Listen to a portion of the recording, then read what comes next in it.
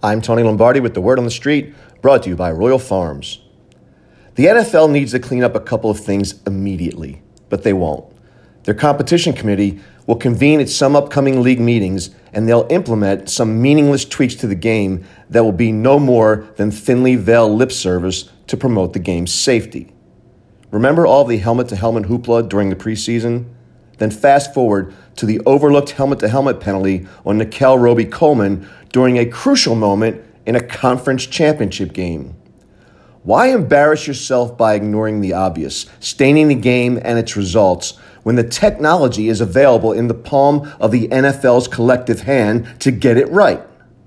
Look, I get the game has too many stoppages and they're trying to enhance the viewer's experience.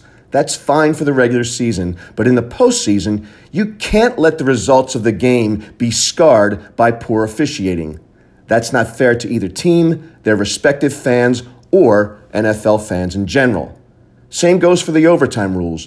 Both postseason combatants deserve an opportunity to possess the football. Winning a coin toss should not provide such a decided advantage, particularly when the team losing the toss has to put its tired defense back out on the field for a second consecutive series.